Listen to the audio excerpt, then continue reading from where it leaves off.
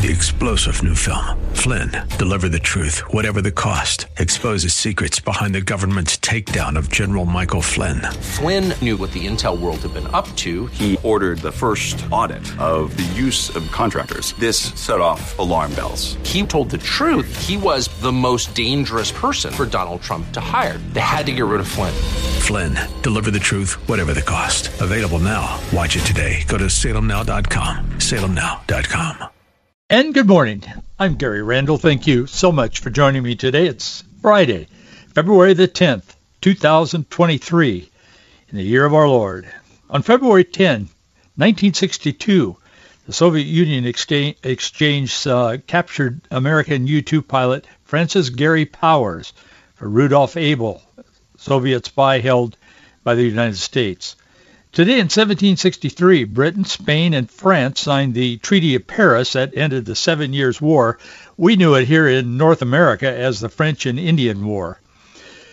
Today in 1936, Nazi Germany's Reichstag passed a law investing the Gestapo secret police with absolute authority, exempt from any legal review.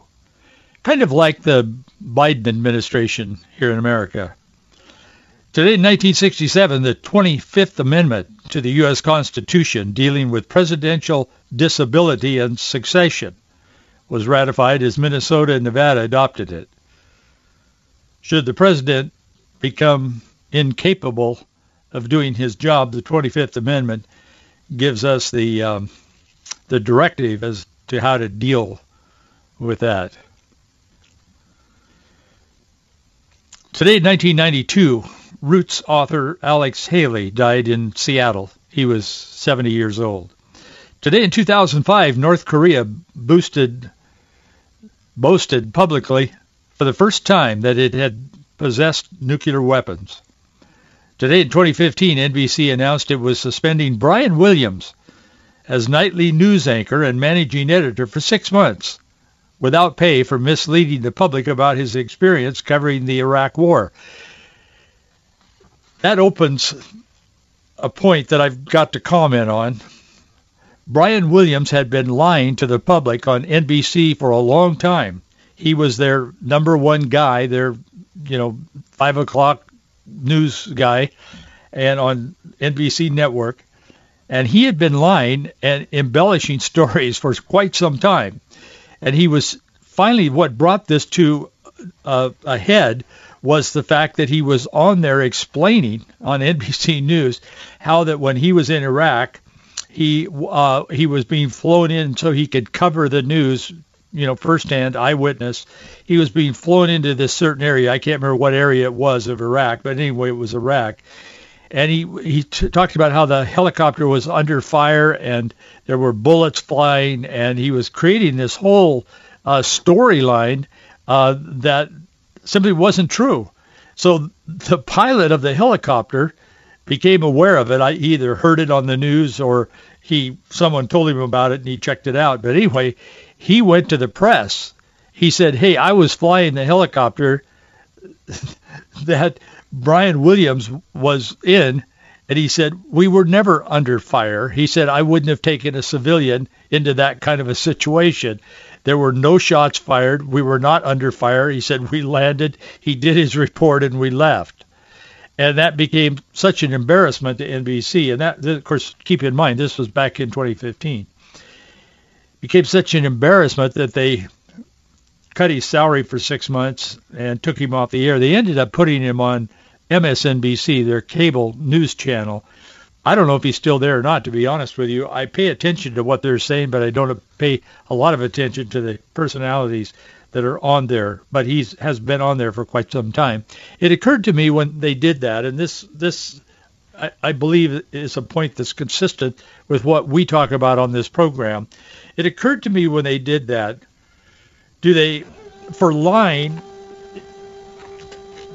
if a person lies on the news, on the network news to America, NBC, then the penalty for that is to put you on a lesser outlet so your lying will not affect as many people.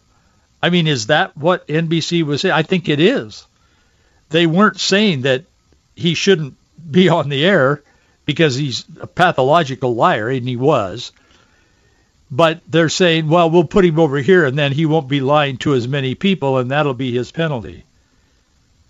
The news media is so corrupt in America. The intention of news and free press is excellent. I mean, if you don't have free press, you have Hitler and his Nazis.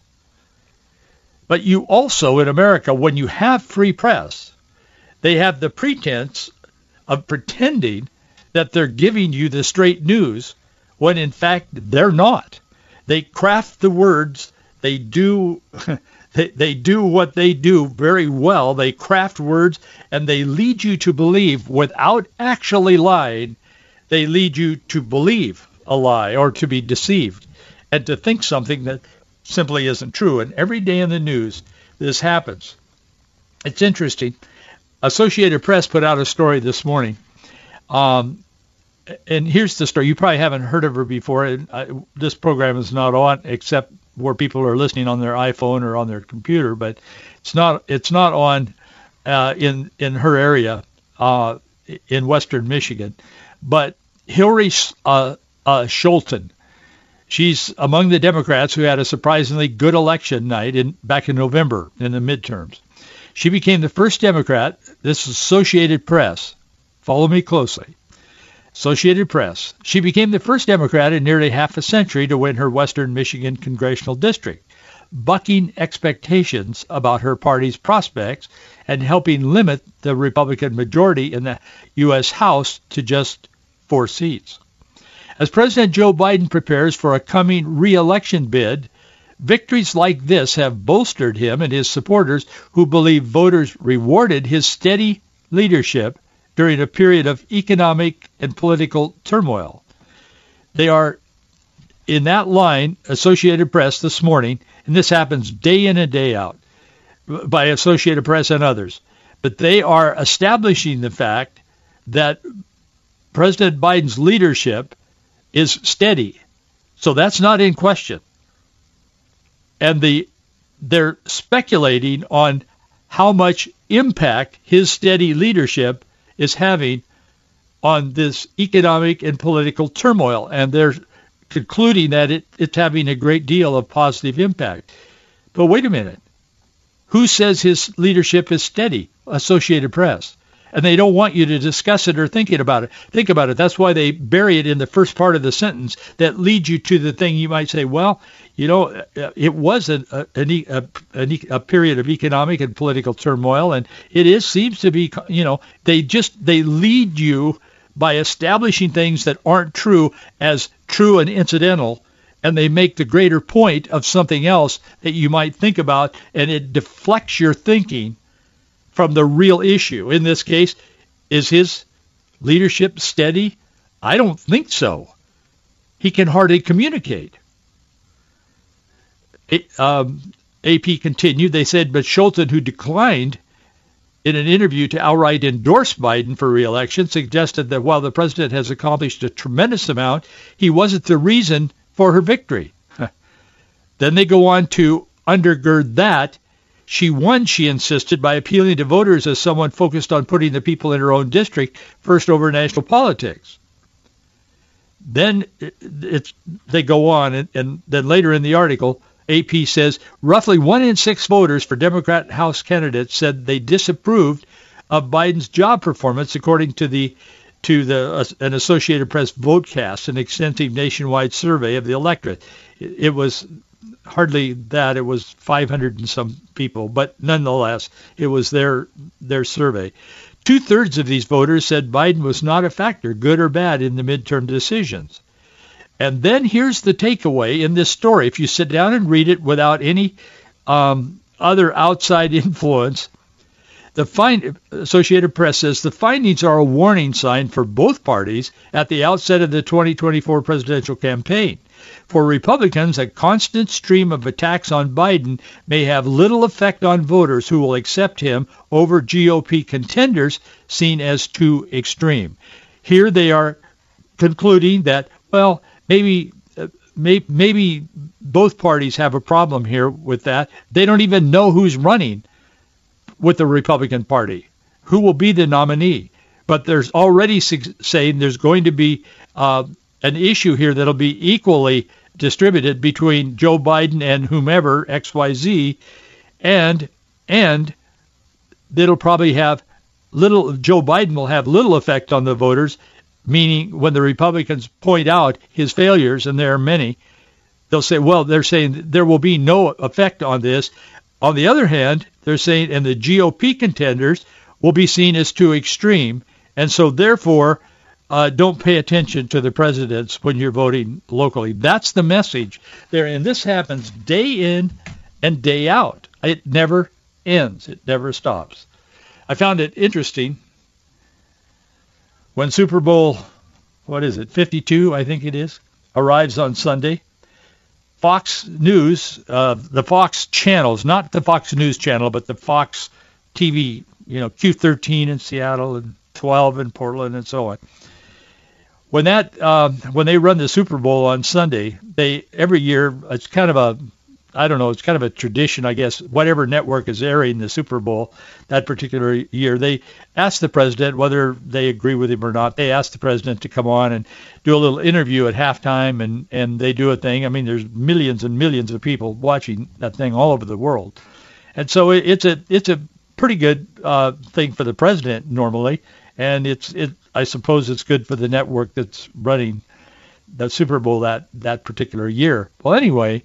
They invited President Biden, as they always do, whichever network, every year at the Super Bowl, to come on and do the deal. And he won't respond unless he hasn't just the last hour or so. I've been kind of following this because I thought it was interesting.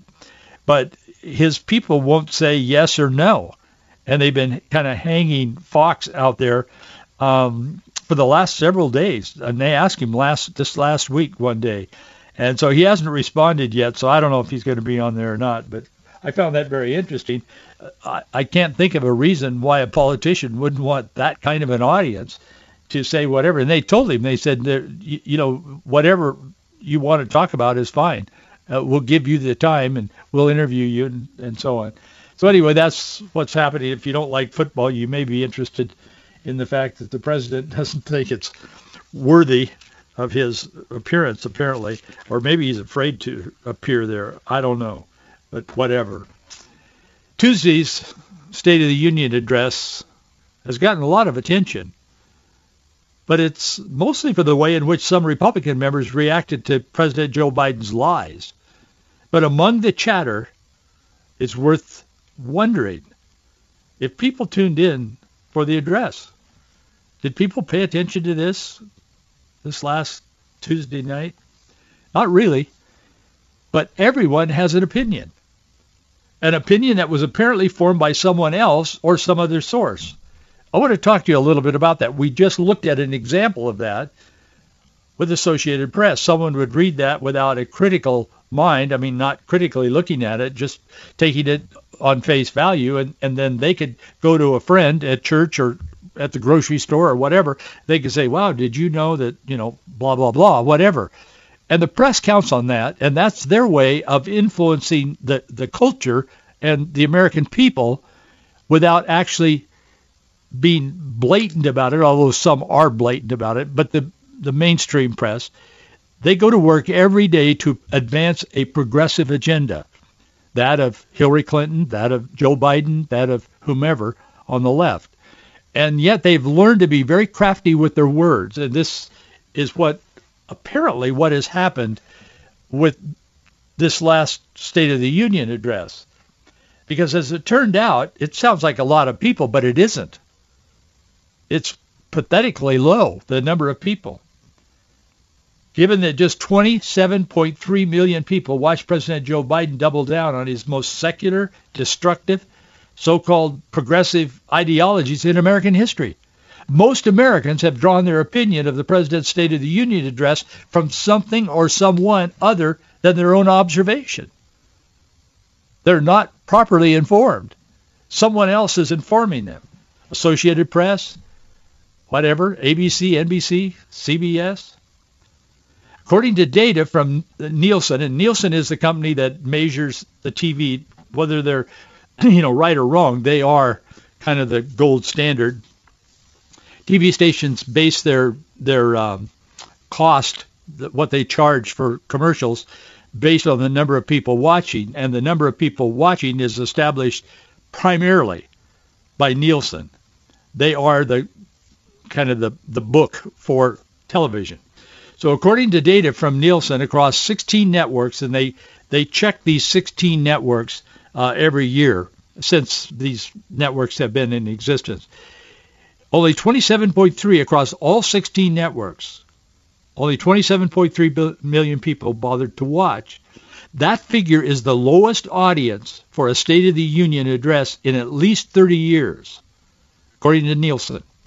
Biden's 2021 speech to a joint session of Congress drew 26.9 million, but that event, coming just a couple of months into his presidency, was not an official State of the Union speech. Last year, 38.2 million watched across these same 16 networks. That's a decline of 29%.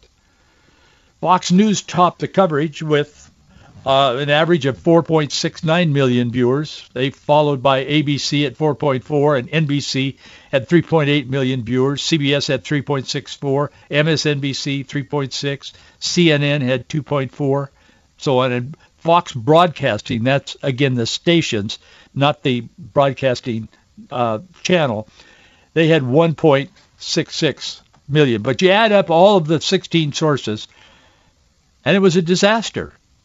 The Hill, which is not a conservative news organization, they said in their headline that the ratings took a nosedive.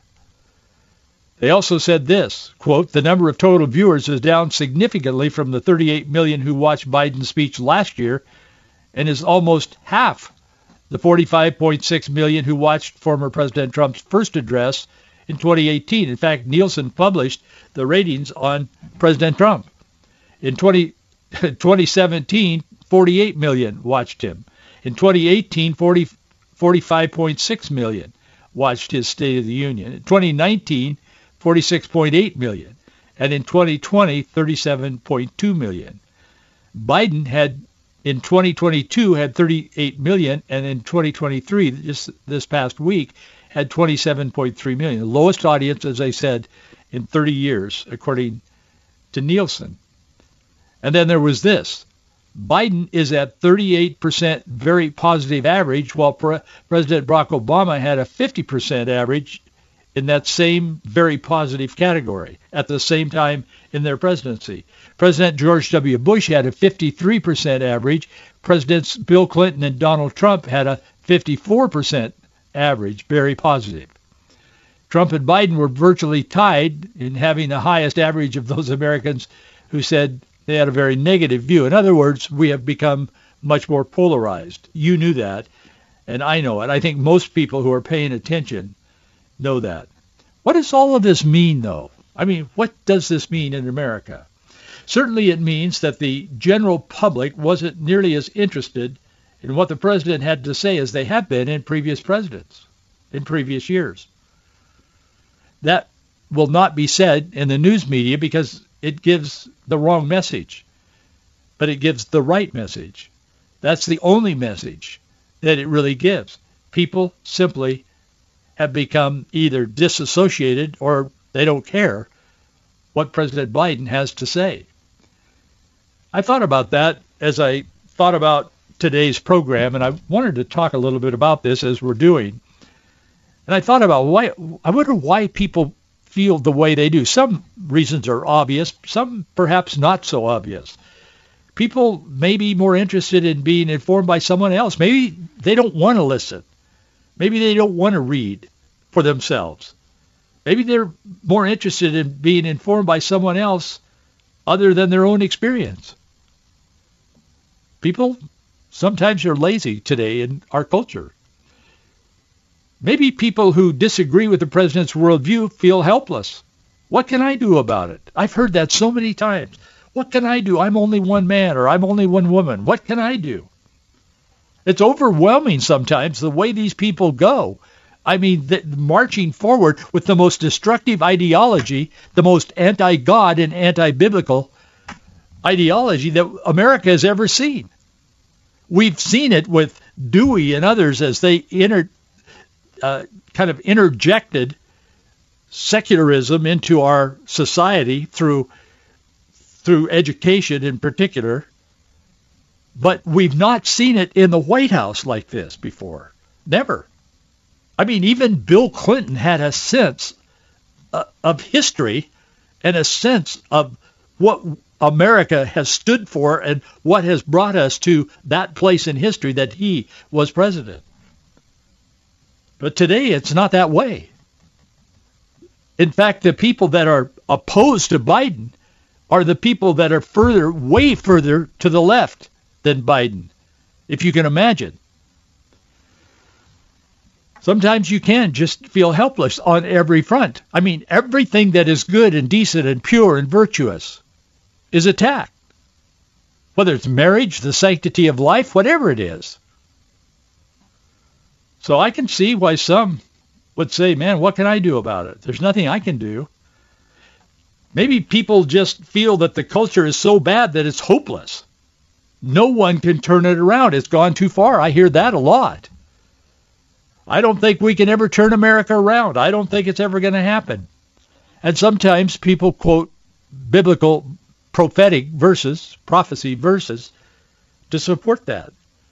Well, things are deteriorating and they're going to get worse. Jesus himself said that. You can read it in the New Testament. He said things will get worse as we near the end of time, certainly. But I can't find any scripture that tells me that I should back off and say, well, there's nothing I can do about it. I think we're called to be faithful and to be informed. God's people are destroyed for lack of knowledge, Scripture tells us. We've got to be informed. People feel it doesn't matter what our leaders say because they lie. They do. That's true. And you can't count on what they say. They tell you one thing when they're running for office. They go to Olympia or Salem or whatever, Boise or wherever, or to Washington, D.C., and they do something very different than what they told you at the rally where you wrote them a check and voted for them. They do. Not all, but too many of them do. People feel their vote doesn't count due to corruption in the election process. I understand that. In fact, you are treated as a leper if you even suggest there could have been corruption in the voting of any election, particularly the last one. Personally, I have a real hard time believing that 83 million Americans voted for Joe Biden. I just don't believe that. I can't believe it. And many other people probably agree with me on that. But people feel their vote doesn't count because of corruption. We don't know how much corruption there is. We're told repeatedly, almost to a drumbeat, like a marching band, by the media, that anyone who even questions the integrity of voting is not even a patriot. You're not even a good citizen. You're a bad person. Away with you. And that happens daily. I want to talk to you a little bit about a president who was in office at a time very much like the times in which we live today. Abraham Lincoln. Historian John Meacham wrote a cover. He's written a number of books on history, U.S. history in particular. He's a good writer. I don't think he's a conservative necessarily, but he's a good writer. But he wrote an article for Time magazine on October 12, 2022. It was titled, Lincoln Saved American Democracy. We Can Too. He put the moment in historical perspective. At noon on Monday, he wrote, March 4th, 1861, a day that observers noted had dawned cloudy and raw but turned bright and warm. Abraham Lincoln emerged from the 14th Street northwest door of Willard's Hotel, accompanied by President James Buchanan. The two men rode together in an open carriage up Pennsylvania Avenue, bound for the covered platform that had been erected on the east front for the presidential inauguration. He wrote about how double files of cavalrymen escorted the procession to the Capitol because they were afraid the sharpshooters might try to take out the incoming president, Abraham Lincoln. In fact, the orders were that to watch the windows on the opposite side of the official sharpshooters and to fire upon them in case any attempt should be made to fire from those windows on the presidential carriage. An hour later, hatless, adjusting his eyeglasses, Abraham Lincoln, at his inaugural address in hand, stood, gazed out across a large audience. The artillery was deployed around the area, and he said to them, "Why should there not be a patient confidence in the ultimate justice of the people? Is there any better or equal hope in the world? In your hands, my dissatisfied fellow countrymen, and not in mine, is the momentous issue of civil war. The government will not assail you. You can have no conflict without being yourselves the aggressors. You have no oath registered in heaven to destroy the government, while I shall have the most solemn one to preserve, protect, and defend it." Hated and hailed, excoriated and revered, Abraham Lincoln served as President of the United States, Meacham says, in an existential hour. What can we learn from Abraham Lincoln? Lincoln kept the American experiment in self-government alive when everybody thought it was lost. Lincoln said in September 1862, he was speaking at a conference of the Meditation on the Divine Will of God. It was a religious gathering. He said, "The will of God prevails in great contests. Each party claims to act in accordance with the will of God. Both may be, and one must be, wrong. God is in control," is what he was saying. We must continue to see the current events and the culture through the eyes of God's Word. Otherwise, we will be deceived, misinformed, and misled. And we will grow weary in well-doing. I think that was the message that Abraham Lincoln was giving this nation as he approached and became president of the United States. We do not have that kind of leadership today. We don't have that kind of message from the White House, but it is within our hands, given all of the probabilities of corruption and all of that kind of thing. There still is that opportunity in America to change things for the glory of God. And I will tell you, it begins with Scripture, not with politics. "If my people, which are called by my name, shall humble themselves and pray and seek my face and turn from their wicked ways, then will I hear from heaven and will forgive their sin and will heal their land." Have a great weekend. I'll see you Monday. 3-star General Michael J. Flynn, head of the Pentagon Intelligence Agency, knew all the government's dirty secrets. He was one of the most respected generals in the military. Flynn knew what the intel world had been up to. He understood its funding. He ordered the first audit of the use of contractors. This set off alarm bells. The explosive new documentary, Flynn, Deliver the Truth, Whatever the Cost, uncovers the facts behind this scandal. Flynn told the truth. He was the most dangerous person for Donald Trump to hire. I find out the worst enemy that I'm going to face in my life is right here in America. They took my assessment and they wanted me to change it. And I was like, I'm not changing it. They had to get rid of Flynn. With in-depth interviews, archival footage, and never-before-seen personal records of the man behind the headlines. I just felt like I was drowning. Flynn, Deliver the Truth, Whatever the Cost. Available now. Watch it today. Go to salemnow.com. salemnow.com.